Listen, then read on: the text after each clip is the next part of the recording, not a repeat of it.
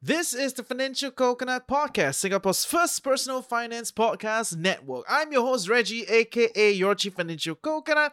Every Wednesday, you'll be chilling with me and my guests, who are some of the quirkiest, geekiest people we can find on the internet, about how they do money and life. Sit back, relax. We are a few days away from the weekend. Welcome to Chills with TFC. Why you can manage it together, or? I mean, we have our own personal savings and expenditure and everything, which we don't really Cross. But I think we manage our investments together. But it's still quite a thing, right? Like to manage your investments together. Why do you decide to pool together? Two brains are better than one. Yes. And it's So a lot I easier. don't always agree with that. I don't always agree with that. How are two brains are better than one? Okay.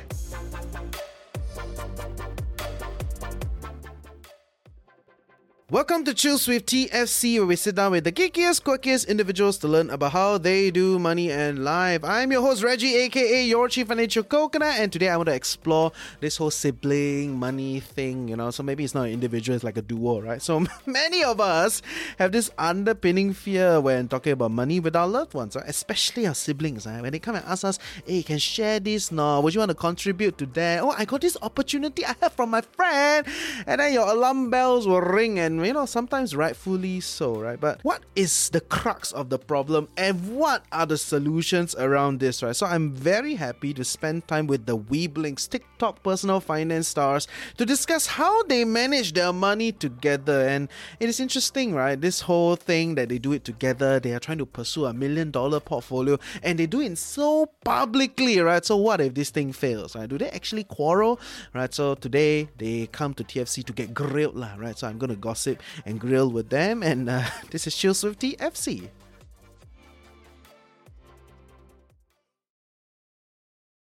Nice. Okay. Anyway, you guys sound great. We're good. That's good. I don't expect you to feel jittery, lah. Are you feeling jittery? No, Right? Yeah. This is your bread and butter. Not Right. really. Our usually was scripted. This is unscripted. Do you know I only recently learned about this thing, like unscripted? Yeah, because I'm not from the media space. I have no media background. Right. So only recently when I was talking to the VC guys, right? And then they were like, oh yeah, so we're very good with the scripted medium. And then now we're exploring the unscripted. Then I said, Simi-sai is unscripted medium. It's like what you guys do lah, you're unscripted. I was like, we are considered unscripted because we just talk cock, right? Yeah. Yeah, and then hopefully someone listens in. So, okay, so I learned, right? And this is like industry lingo, right? Yeah. So it is what it is. Welcome to another unscripted episode of Chills with TFC, right? So, yeah. You want to introduce yourself for people that don't yet know you, probably like millennials and older. He is a Gen Z. True blue. Millennial Gen Z. Half. Yeah. Right in the middle. Yeah. What does that mean? 1996. Yes, 1996. So I'm 27 this year. Okay. That's right in the middle. Actually, it's interesting when it comes to like millennials and Gen Zs, because the way that Pew Research tries to define Gen Zs and millennials is through experiences. So for example, most millennials would remember the 2008 or 9/11. Again, all the research is done in the US. Who So cares? 2008, Who cares about the Pew 9/11. Research, right? For Gen Z and millennial. But anyway, okay, yes. Please go for it. Yeah, so as if millennials go through all of that, and that's something that impacts them, like some millennials would have graduated right in 2008, so they kind of find a job, and they went through that, and that's what defines that generation, or it's a part of the experience that defines the generation. But for Gen Zs, that's not something they went through. And for the major experiences that the millennials went through, I feel that I don't have that experience, which makes me just feel a little bit separated from them as well. Yeah, so that's just like why I'm like right smack in the middle of Gen Z and millennial. But he just picks whatever suits. When he's hanging around millennials, he's like, I'm a millennial Gen Z son. And then when he's with Gen Z, he's like, oh my god, I'm so old. Yeah, I don't know what this is. So old and- opportunistic, right? Cannot. I fit in the millennial group as well, right here. Okay. Great. I understand We the disown reference. you. Yeah. And you are true and true Gen Z? Or I am you're true and true millennial? Yeah, okay. Yes. I'm the younger end of the millennial. So some of the experiences are different from my older millennial friends. So they'll make fun of me. They're like, are you sure you're a millennial? Did you ever have a pager? And I'm like, no. Wait, but must have pager then considered millennial, man? Which is I never had a pager. so I was like, I have a pager too. Okay. So this is Aaron and Sarah, people know you guys as the Weeblings, right? So yeah, any other things that they need to know about you other than like you do TikTok, and I mean, I talk about guess personal finance. just a background of our channel. We basically started because we are siblings on a journey to $1 million, and we wanted to bring people into the community and go on that journey with us. That was the main reason why we started TikTok, and then it kind of grew from there. Yeah, we were just sharing our trades. Back then, we were trading a lot more than now, and our side hustles and just personal finance journey. Why you trade less now? Because the markets are bad. So we I saw your videos. I was like, yeah, that is.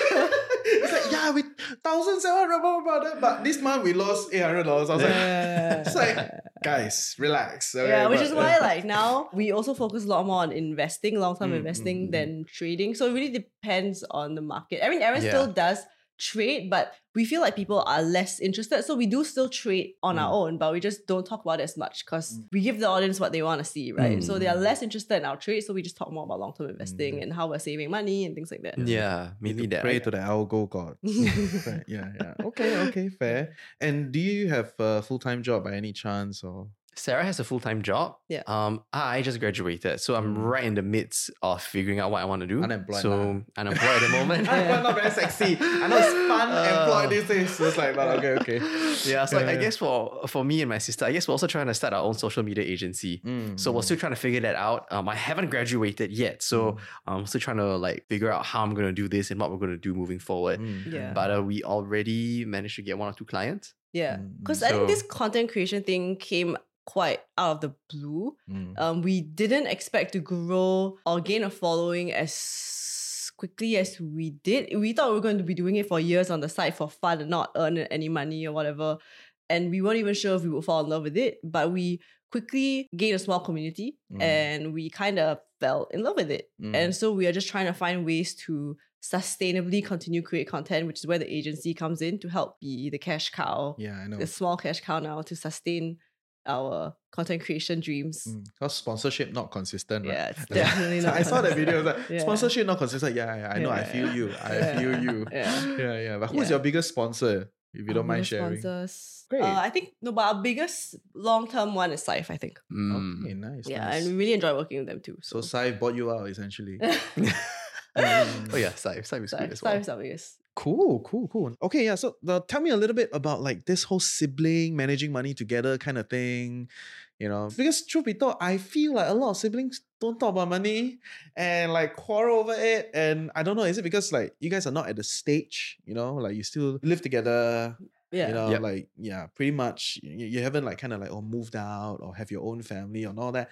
Yeah. Is that a situation where you can manage it together or? I mean, we have our own personal savings and expenditure and everything, which we don't really... Cross. We don't... Yeah. As long as I'm not borrowing money from him and I'm not broke and eating his leftover food, I think he's not going to Eat be leftover is bothered. okay, right? Eat leftover is okay. Just don't... like as long as he looks at me, he knows that I'm being sustainable with my money and him likewise. I think it's fine. But I think we manage our investments together, not like all of our money. We don't have like a joint bank account. That's a bit weird. Yeah. we So have it's just the investments. Yeah, it's just our investments. But it's still quite a thing, right? Like to manage your investments together. Why do you decide to pull together? 2 brains are better than 1. Yes. And it's a lot I easier. don't always agree with that. I don't always agree with that. How are 2 brains are better than 1? Okay. That is their house view, not my house view. But yes. It makes it easier for us to manage because Sarah's better at some things and I'm better at some things. Yeah. So sometimes when I'm trading, there are some trades where I do need a little bit more capital just to enter a trade. And Sarah wouldn't mind entering the trade as well. So instead of like always borrowing money, transferring the money, making the trade, then like transferring the money out afterwards, we just like pulled in together once. And then that's just kind of how it is. And then as the money grows, we don't take out our investments. So it just kept growing and growing and growing. So now we're all managing it together. There was a period of time that we were trying this options strategy that required one of us to be awake late in the night. So that would be me because our sleeping schedules are also very different. He wakes up at like 6, 7 a.m. and I sleep at like 3, 4 a.m. Why? Yes. So there is this strategy called Iron Condor, but I was trying to do something a little bit different, where it wasn't an exact Iron Condor. It's a little bit asymmetrical. So, So you want to overweight certain things. yes, I want to Okay. overweight. So it's a little bit overweight, but then I buy a put just in case the market crash, then I'll still have like a hedge. So I get it. the way that I wanted to manage it was manage it once a day, which is around when market opens. The problem was during that period, I think I was in army. No, Or you was it were uni. Or uni. But basically I needed to sleep very early. And markets open in Singapore about 10:30-ish, around that period of time, 9:30 to 10:30, and I'll be getting ready to sleep. So by the time I want to make any adjustments, I'll be half asleep. And what happened was I would stay up and I'll make the adjustments, I'll focus and think very hard. And by the time I'm done all of that, I'll be sleeping at 12, maybe 1. And then I gotta wake up at 7 the next day. So completely unsustainable. But then you see, Sarah sleeps at like 4 a.m. every day. You have a full-time job. Yeah, but I can American technically- hours, is it? I run my family business. Okay, Yeah. So I work from home and stuff. So you're 老板 lah, right? My dad is the 哦 老板. that's 老板. Okay, sorry, Dad. Sorry. Yeah. You're the 老板 in lieu, right? So a bit more Yeah. buffer. So I in mean, terms of I that. don't run the business. Sorry, wrong word. I help my dad run the business. Yeah. So I don't have to be in office at a set hour. And also I find that I work better at night. So I like having the afternoons for meetings and then the nights for deep work. Yeah. Okay, but what's your experience so far managing your investments together? I mean, they can go to your TikTok to see all the numbers and everything, but I want to hear your experience managing it together, because I believe that there's some value in managing collectively. I think it's been fun. Yeah. And it's basically a lot more fun than doing it on your own. And also, I don't think we have that many friends that are extremely interested in this. So we have each other, which is basically like 50% of all our hobbies. There's no one else that we have to talk about. So we're like, what other hobbies? Why so indie? like productivity. Yeah, Biohacking, and we are things going like to that. rock climb, or rock climbing today, Oh, but rock we climbing normally quite rock trendy climb these days, every week together as well. So rock climbing, we have friends doing that with us. But I think the Biohacking, productivity yeah. niche, especially like productivity apps, things like that. But like nerdy stuff. investing as well, it's quite good to have like two people, because sometimes you get like great ideas and you just want to tell someone so that you don't get confirmation bias. So you can at least talk to someone else about it.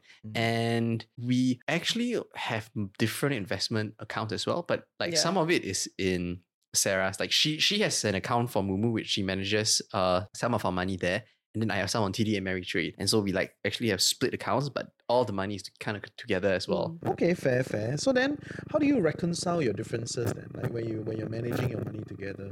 I think we're quite safe with our investments, so they'll Hey, you never iron be... condor trade. Then you tell me you save. Is it Yeah, no, relative? safe meaning relative to the amount of money that we have, right? If let's say we have $1 million, for example, which we do not, we have nowhere close to $1 million. Let's say $100. If we have $100, he would say, let's put $10 in this, which is fine. He would never be like, let's put $999. Oh yeah, we take risk management very seriously. So in all of our trades, we don't risk more than 5% of our portfolio. Like our most extreme trades is about 5% of the portfolio. So even for our iron condors as well, we have stop losses around like 5 to 6%. So I think our Depending. overarching strategy is still the same, which means we care a lot about risk management. We believe in slow, sustainable growth versus degen. DJ. Yeah, but sometimes hands get a bit itchy. We still do that, but we realize that that's gambling and that's not our strategy. Basically, we're like, okay, we're going to put a small amount of money and we will be okay if we lose everything. Yes. Yeah. And then we did. Which trade you lost everything? It wasn't a trade, it was Luna. Yeah, it was Luna. Okay. That's a real gamble. Yeah. That's a real yeah. gamble. Okay. That was probably the worst. Yeah, I think that was the worst. But we it's didn't still get okay. we didn't get upset with each other over it either. Yeah, because Yeah. the money that we put into Luna, so like we've been just whacking because it was fun. Back then it was a crypto boom. So we bought into like Sand, we bought into Gala, we bought into a lot of the coins that went like 10x, 9x. So like $1,000 became like 10,000, became 15,000. Yeah. And then after that we're like, all right, the next one, the big one, let's try Luna. But then that was the one that collapsed. So it was like, oh my god. I mean, technically, Yeah. we did make quite a bit of money from Luna and we took it out, but we put it into Anchor. That was the problem. yeah. Yeah. So we caught the jump, but we put the profit into Anchor. Yeah. We thought like, that will be safe. That'll be fine. Nah, that wasn't fine. That wasn't fine. That was not fine. Oh Yeah. well.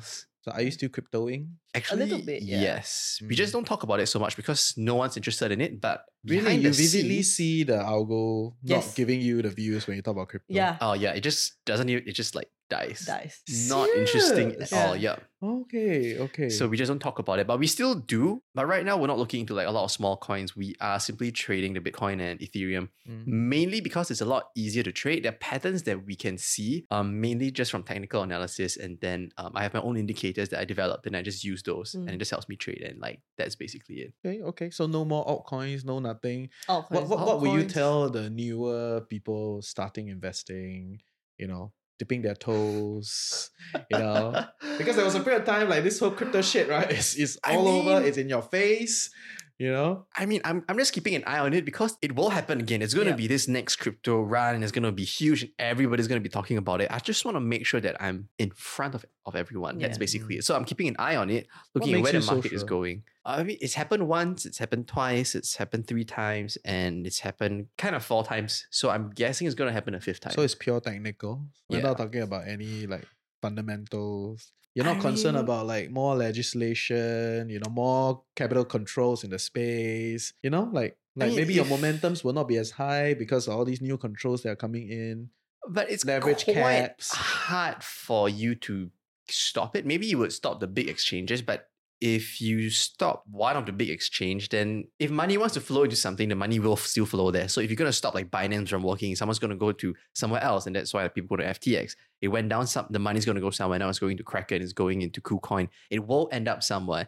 And companies that learn how to navigate these waters will be able to get their capital. And if not, there's also a whole small section of crypto right now called DeFi. And they're just like trying their best to circumvent all of this. So where there's a will, there's a way. Someone will find a way to help capital flow in.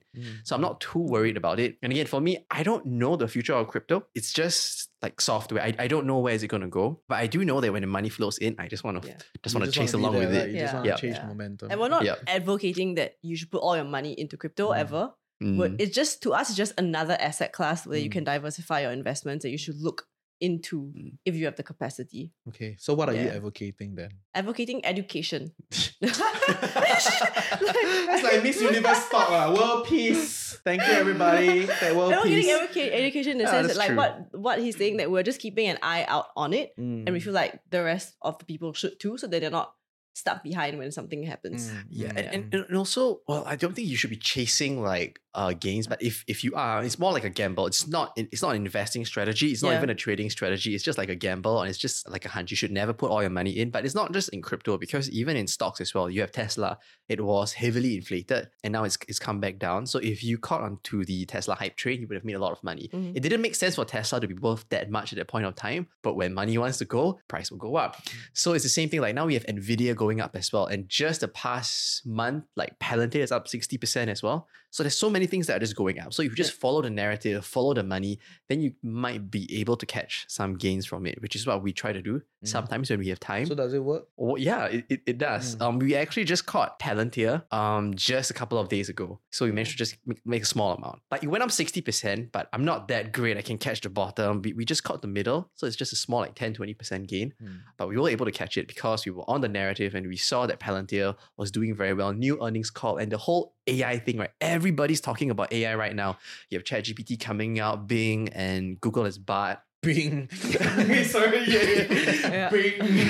I remember Bing, but not for these reasons. And now, because of AI, it's suddenly front and center again. So like AI is pushing things left and right. But Palantir was like the OG AI. Like before AI was trendy, there was Palantir. So like now that this whole AI craze is going on, people are like realizing that, oh, there's this one company in the past that was really into AI and it's Palantir. But everybody just ran away from it because it didn't make any money. But right now, it's finally turning a profit. So when you see that, it's like, oh, let's keep an eye on it. I think it's trading at $16 as of today. It used to be trading at $40. So there's a lot of upside. So there's something that you want to chase. You might want to look at this, but not that you should. And you should be putting a very, very, very small amount.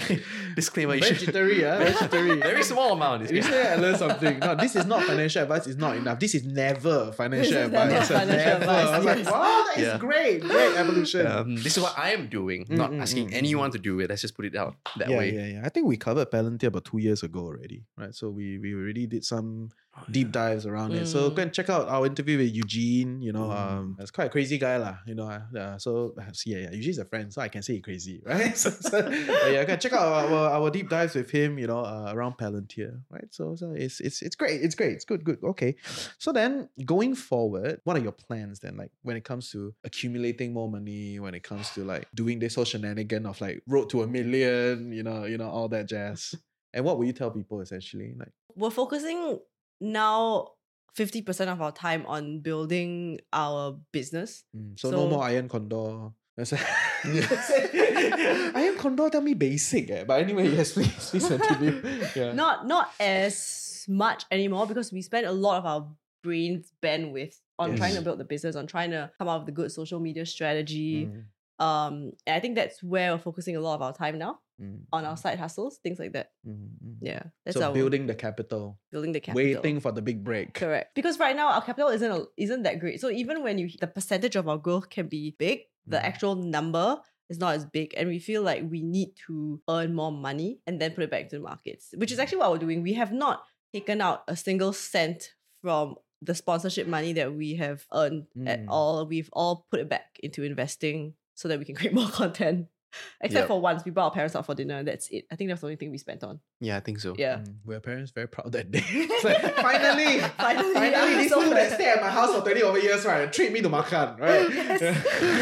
Yes. Yeah. Okay. So I think that's what we're trying to grow our capital that way. Yeah, and then because we both are quite interested in starting a business as well, we tried a few things multiple times. Yeah. The best success was still social media, but the one before was also... Yeah, it was not too bad. Yeah. What was before? It's an e-commerce business. We designed an iPad sleeve, a magnetic iPad sleeve, and we sold that during COVID with $0 in marketing. Oh yeah, $0 in marketing. So we had to come up with creative ways to market. But actually, that's how we also thought of getting into social media. Yeah. Because we realized that, hey, we got this great product. People want it. People are willing to What pay makes you for so sure it. people want it? Well, because people are buying it. So we Logic leaps, huh? So Okay. we basically Yes, launched.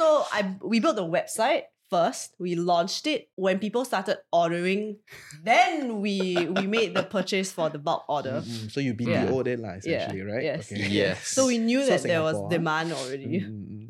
Oh yeah. Yeah. But we quickly realized that one of the best ways to get more sales is to do ads and get marketing out, to spend money on marketing. But then we realized that all of the money is going into marketing. If we were to go down that route, we'll be spending everything on marketing instead of actually making any profit. So our profit margin would shrink a lot just because of marketing. So I think that's where we got interested in social media, because we saw how other products are being sold online. They're on YouTube, on TikTok, on Instagram. You have influencers who are showcasing a product, and then that product just like takes off after that. So we realized how important it is to also have a social presence sometimes. Yeah. And we thought, why not we try? And we didn't actually start TikTok because of that. We actually created a separate YouTube channel talking about productivity. It's called 25-hour day. 25-hour day. Because when you watch our videos, we give you 1 extra hour a day. You will become so productive that it feels like you have 25 hours a day. So like that's the whole idea. Yeah. So we started that, but we didn't want to show our face. So just talking. So it was a faceless channel basically. Yeah. B-roll and us talking. It was a faceless channel with a Singaporean accent, which did not obviously do Which well. obviously did not fly. Yeah. So how was that business then? How was it? Like your whole sleeves, magnetic sleeve thing? It is still ongoing now. Yeah. We have already turned the profit, Yeah. but the amount of hours that we spend into it was a lot. Mm. And again, like trying to find out creative ways to market and get more sales How much was are you also making taking a from lot. there, from a sales perspective? Not a lot in total. We've made in revenue, we crossed 10K last year. Nice. Yeah. Nice. Okay, that's pretty good. Yeah. And it became mostly like a passive business. So Yeah. at first we were working really hard to start to post pictures on socials and things like that. And then we stopped because we realized that we're just gonna like we already shared the secret on TikTok anyway. Basically, we used Reddit. So that was our biggest driver. We didn't have to spend a single cent except for create one Reddit account. Yeah. So I find out keywords. So like iPad, new iPad, Magic Keyboard, MacBooks, iPad Mini, iPad Pros, all those keywords that would normally appear. So I set up something like a script that would just track all of these things that are coming out from our Mac, our iPad, from all these channels, and then whenever a new post had all of these keywords coming in, it will just like send us Us a a telegram. telegram. Yeah. So Yeah. from there, we'll be able to see and see, oh, someone's talking about it. Because some people are asking whether there's a sleeve that is like ours or what do they recommend. And then we'll just tell them, hey, Yeah. you can check this out. We are the one who created And we're it. reaching them right at the end of the buying cycle, right? We don't have to convince them, because on TikTok and Instagram, a lot of the ads you see, they're trying to convince you that you have a problem that they can solve, versus we are going straight to the person who is like, I have a problem, how do I solve it? And we give them the solution and they Buy buy. intent is very high. Yeah. So that's how we Ah. got our sales that way. Yeah. It's very interesting. And because Okay. the post will be on the Reddit channel. Reddit what? Subreddit. On the subreddit. See, clearly only open account only. Open account, write a script, they are ping and go and hunt. I'm definitely not a Reddit person. Okay. The first time I opened Reddit was because of this, because of him. Yeah. You sound like a Reddit person. Yeah, he Oh, is yes, a Reddit I- person. Totally, you yeah. sound like you were I'm going to always like on rabbit Reddit. holes on Yeah. Reddit, right? You're that type of person. Yep. Yeah. And that's Okay. where I find a lot of things as well, which is why I appreciate it. Even though I know sometimes people are trying to sell me things there, but sometimes it's very unique because if you go onto big channels, they are always advertising your very typical brands. For example, if I want an iPad keyboard, they're going to recommend you like the Apple one or Logitech one, then it just stops there. But there's so many other things that I want to search for or that is interesting. Usually on Reddit, you will Yeah. find, and then that's where I find interesting stuff. So I Yeah. thought my product was interesting. Why not? But try he to put converted it me there? into a Reddit person, because now every single thing I Google, I'm like, how do you blah blah blah Reddit at the end? Serious? Oh yeah, but that's basically how I search nowadays. Yeah. It's always like Because I don't want the listicles that are all sponsored by Uh-uh. like a bunch of companies that, you know. Yeah. You know too much, right? This is like it's work hazard. It's like when you go, it's like, I know lah, the third one is a sponsored post lah, right? First two is, a bit more shenanigan, and then the last two will be sponsored posts Yeah. or So something. I want real people information. yes. Oh my goodness. Okay, fair. So then, with all that shenanigan in ongoing, right, making money and then investing and all that jazz, right? Are you like gonna double down on this at this point in time, and you're gonna sort of give up the whole like Singapore traditional work a job type of situation? Kind of, yeah. Well, for now, we're double downing on content creation, social media, and the agency. Yeah. Yeah, so everything is taken a sideline. So the e-commerce business right now is also just on the side. Whatever money is coming in, we ship out the orders and stuff, but we're not actively marketing it anymore. Yeah. I think that's why we also trade a little bit less, because to trade every day, you need to be in the markets every single day and really understand Yeah. it. So it takes up a lot of time as well. And as I I'm really we're rather trying just to watch YouTube. Then Yeah. So I was like, guys, I have a long day. Just give me a break. Yeah. And it's always at night. So it's always at the end of the day and you have to read up and then trade, which is why like sometimes I'm just like, maybe trade less, just go back to investing, because I can make money through investing as well. So trading nowadays is just swing trades, because I would rather hold a position for 4 to 5 days to maybe 1 month sometimes, rather than like day trading, because it just takes way too much time. I can make money from trading, but my capital is so small that it doesn't make sense. I would much rather learn other skills. Start an agency. They'll teach me sales, marketing, videography, everything that comes with it. And I'll pick up skills and I can still earn some money. Yeah. I hope. Anyway, our main strategy for investing is still dollar cost averaging into the S&P and some other ETFs. And we believe that that's what's going to give us the most sustainable growth. Everything else is just for fun, right? Trading is for us just for fun, to make that few extra dollars. Yeah.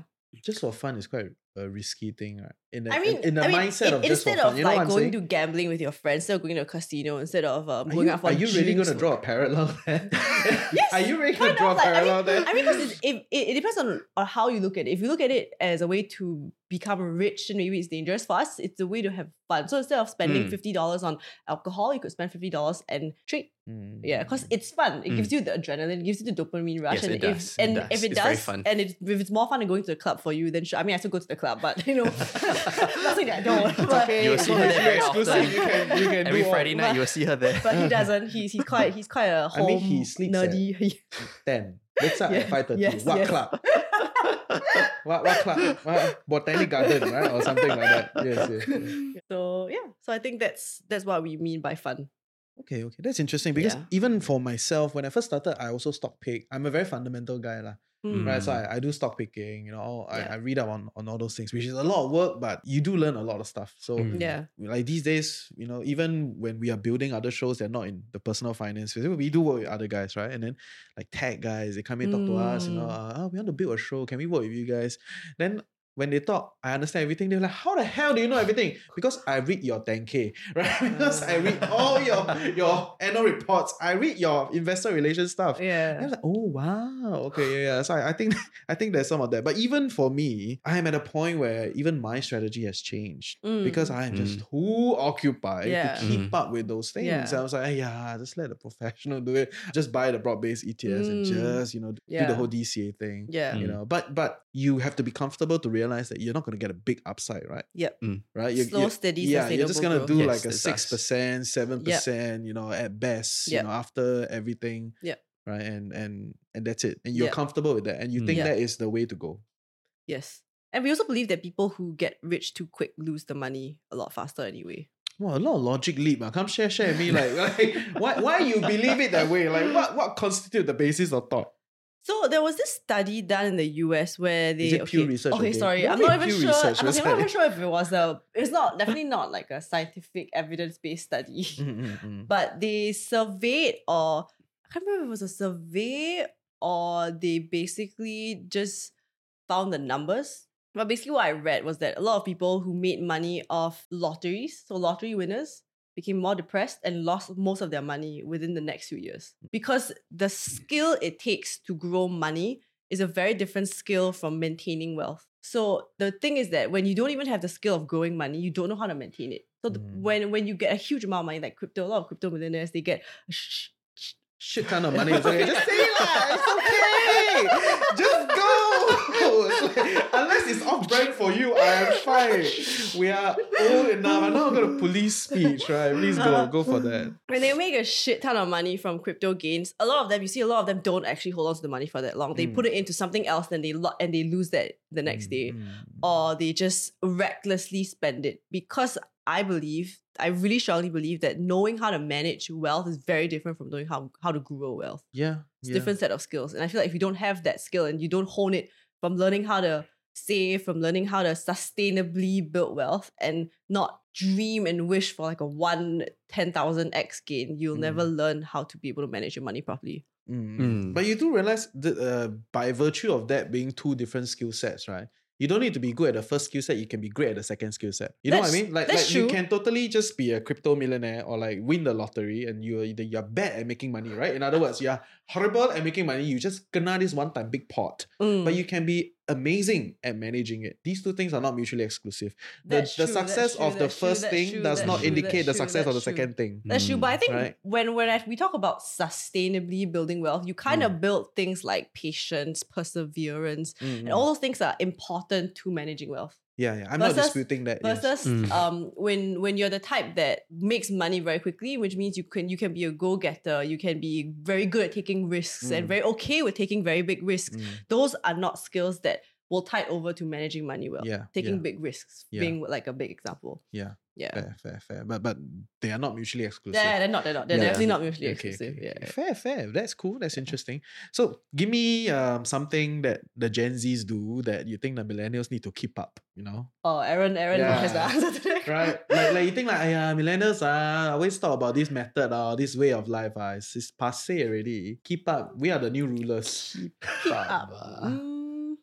Maybe some from a managing money standpoint or from a making money standpoint. Biggest difference I see between millennials and Gen Zs are that millennials look at money as a necessity, like a safety blanket, versus Gen Zs who look at money like a tool. So really? Yeah, so there's this survey that we found by Intuit. They basically talked about how Gen Zs look at money as a means to an end. Like they live life with bigger dreams than getting rich. They want to be happy and they feel like money is a way to bring them to that goal. Versus for millennials, a lot of us, we work towards getting rich and earning money as the main goal. Yeah. But I think to me, one reason why I feel like Gen Zs could have this mindset is because a lot of the Gen Zs, they have just graduated and they're living with their parents and they haven't had to face the realities that a lot of the older millennials, like my friends, have started to face, like aging parents, taking care of their parents, having kids, having a house to pay for. And I think that's why they still feel like they would rather be happy than work hard and earn money. But I do think that sometimes millennials, we focus too much on just getting rich and forgetting about other things. So I think there's a balance. That Yeah, can be made I think I there. can second that. I can't speak for all Gen Zs, but Yeah. as I was studying, You speak for elder Gen Zs. front end of the Gen Zs. I was doing my clinicals, and then everyone was talking about money because we were working very hard. We have to. So I studied physiotherapy, and so we had clinicals. I have to head down to the hospitals. Well, that we start work at 8 and we leave at 6, which means you're supposed to arrive at 7, and so it's like basically, and the hospital can be very far, like 1.5 hour to 2 hours, depending on the traffic that day. So a lot of us were sitting there and complaining like we are spending like 14 hours a day working, and then the pay isn't very good, and then patients don't really treat you very well. Is it very fulfilling? And they talk about money, and that was when I kind of realized that everyone just wanted money to be happy, to do whatever they want to do. Use the money to travel, use the money to buy the things that they want, more than like just to make money. They just want to get more money. They just wanted to figure out how they can spend the money, basically. Which I feel that maybe it's because we're all still young, including myself, because I was into the conversation as well. I was like, yeah, I wanted to use the money. I wanted to go travel. Let's go Korea when we graduate. And then we're going to go Australia and everything. I think Sarah's right on that part, because at that point of time, none of us were thinking about, oh, our parents are going to get older, or we're going to have to like buy a house, and then we're going to get married. And it's all, if you're going to go through all of that. So like none of that came into our minds during the conversation. Yeah. Yeah. I mean, okay, to be fair, I'm from the view that there are some structural changes over the decades. Yeah. But it's a phase of life type of thing rather than like a Gen Z millennial divide, Yeah, Agreed. exactly. Yeah, it's like when we were younger, we also don't think about it. Yeah, Like, just chop money out, exactly, right? that's Friday, what I Saturday, feel. Zoom That's why. Zakah, right? It's like, which one you go, right? And our Yeah. parents got disco. Back then, they also disco. You can ask them, you can dig out their old pictures, right? Then they're like, wow, like all perm. Then they're like, it's like they all had it, right? Yeah. So it's a phase of life type of thing, and not so much a generational difference. How do you think about that? Yes, I Yeah. agree. Agree. Yeah, that's what I think. I think Gen Zs, but Gen Zs, or at least the younger generation, are very tech savvy. And so I realized that true. a lot of people in the millennial generation, they tend to like, let's buy the S&P 500. They go into brokers and they try to They DCA go and to everything. robo-advisors and... Not as many. So I find that Gen Zs, especially people my age, none of them even think about like DCing all of that. They just want a robo-advisor to do it for them. Like they're very, very comfortable with the idea of a robo-advisor. And some of them even trust it more. They're human. Yes. But they don't realize behind got humans also. Yeah. But the idea that it's technology, right? It just sounds better. And there's a huge buy-in, because I think 1 out of every 4 person I know in like physio, so it's healthcare, has some sort of robo-advisor account set up, and they're using it. Yeah. So it's pretty interesting. But do Gen Zs know that robo-advisors have a wrapping fee around those things? No. Like if you directly buy the fund, it's actually cheaper, Yeah. right? Yes. Like we all know, right? These things like Yes. Yeah. right. So Gen Z, if you're listening, millennials, if you're listening, right? If you don't need a complex strategy, you're just going to do the like mundane, very old, broadly diversified. Your fees can go to 0.03%, right? Why do you need to stop at 0.5%? Yeah. Right. But of course, certain robo-advisors will give you like more, Correct. pattern, right? Yeah. Or things that are like different, hard to get out there. Yeah. I mean, Then- it depends on how much time you want to invest Yes, as well. yes. Like if you're very busy, or there are some people who just really not interested in finance. And I guess that 0.02 extra that they're paying, but it's worth it better than not investing at all. Because I feel like some of them, if they don't put the money in a robo-advisor, they'll just put it in their bank.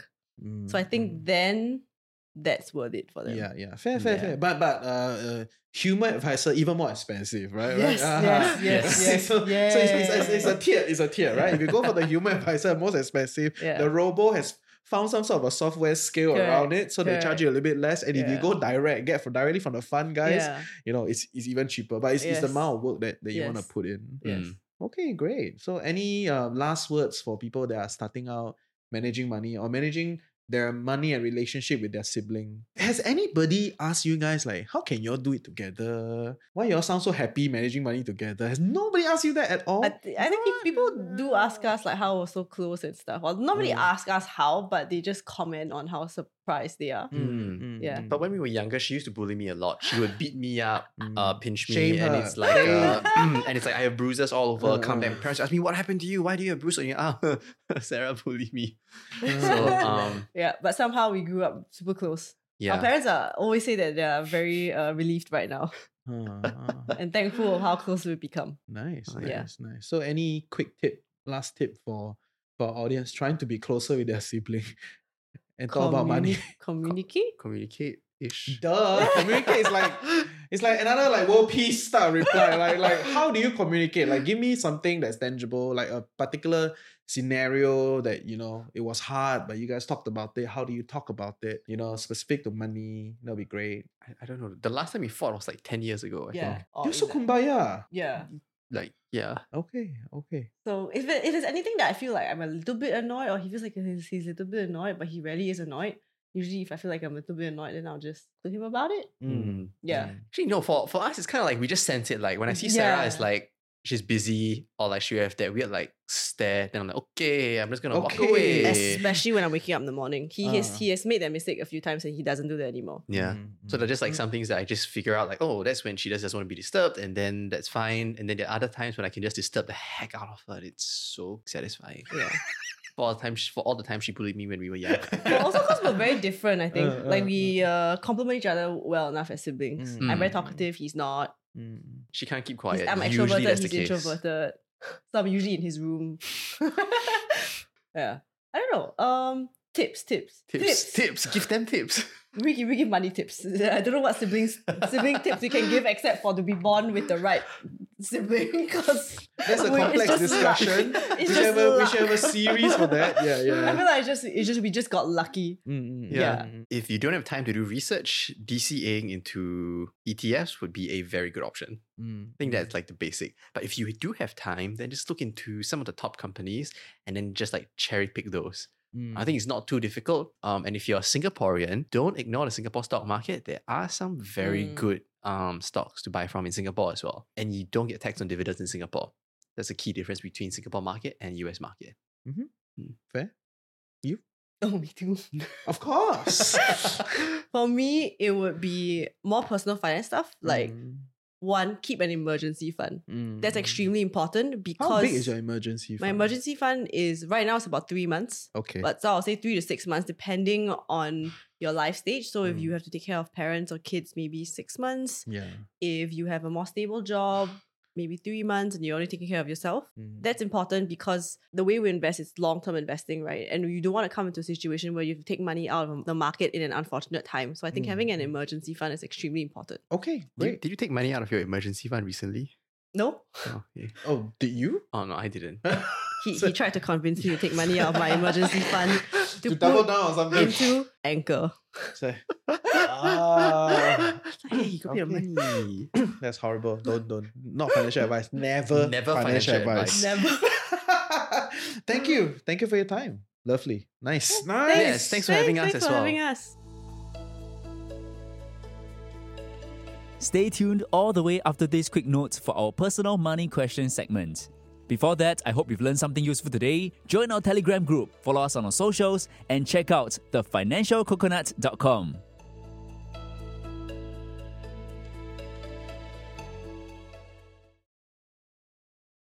First question. What is your best and worst investment you've ever made? I think our best time and financial investment would be into the side businesses. A lot of businesses. It's like many things. We got agency, we got e-commerce, we got everything. Side businesses that we started, even those that failed, feel like we learned a lot from those. And that was our best investment of time and money.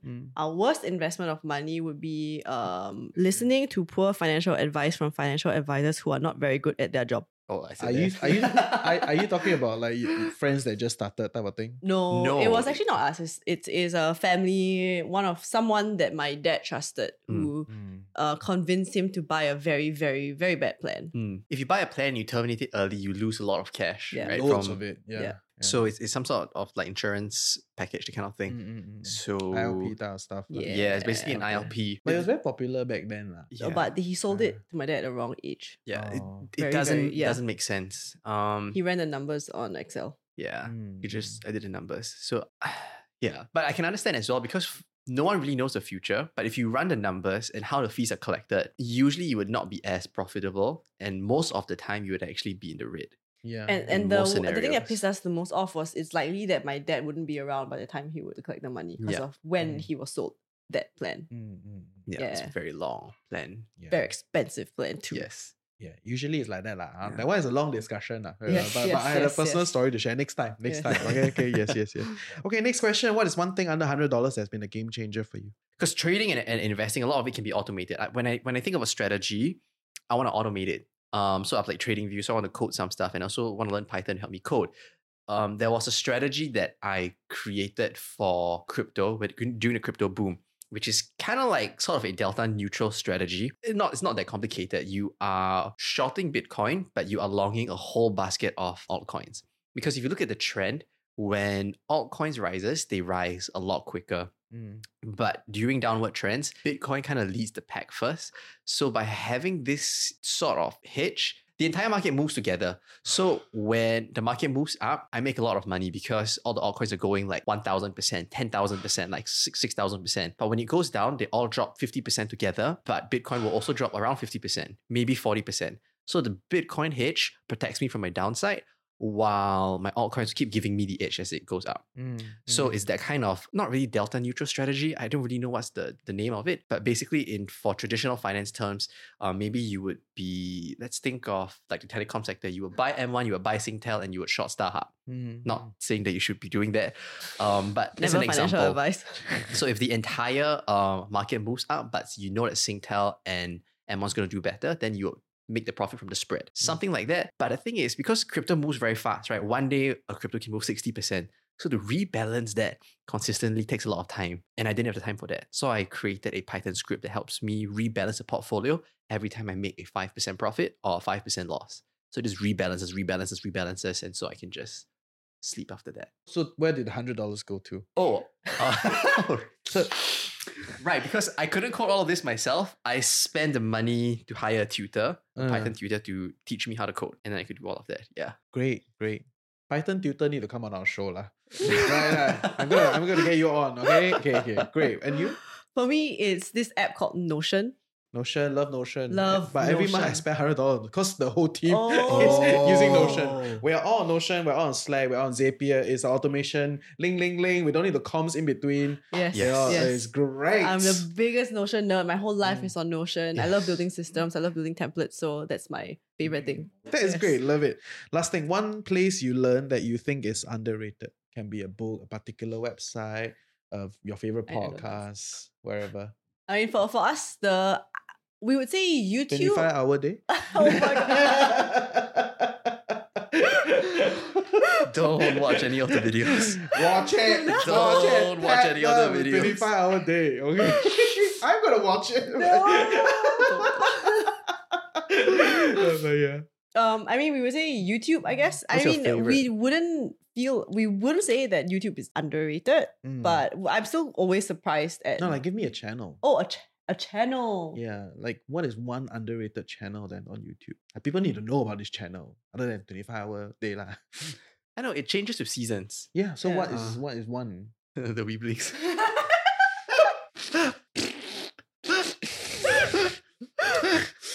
What do I watch now? He's not even productivity. We love Andrew Huberman, but he's not underrated yes, anymore, I'm yes. guessing. Yeah. The neuroscientist, Dr. Andrew Huberman. Well, yeah. It's gone mainstream. Big fan, yeah. During We found him when he was underrated. we found him when no one was listening to him. Before his podcast came out. We will be doing our exercise and we'll be just like playing him on the TV Yeah. back then during the lockdowns. So it was quite interesting. It was Yeah. like giant Andrew Huberman's Sounds face quite there. junky.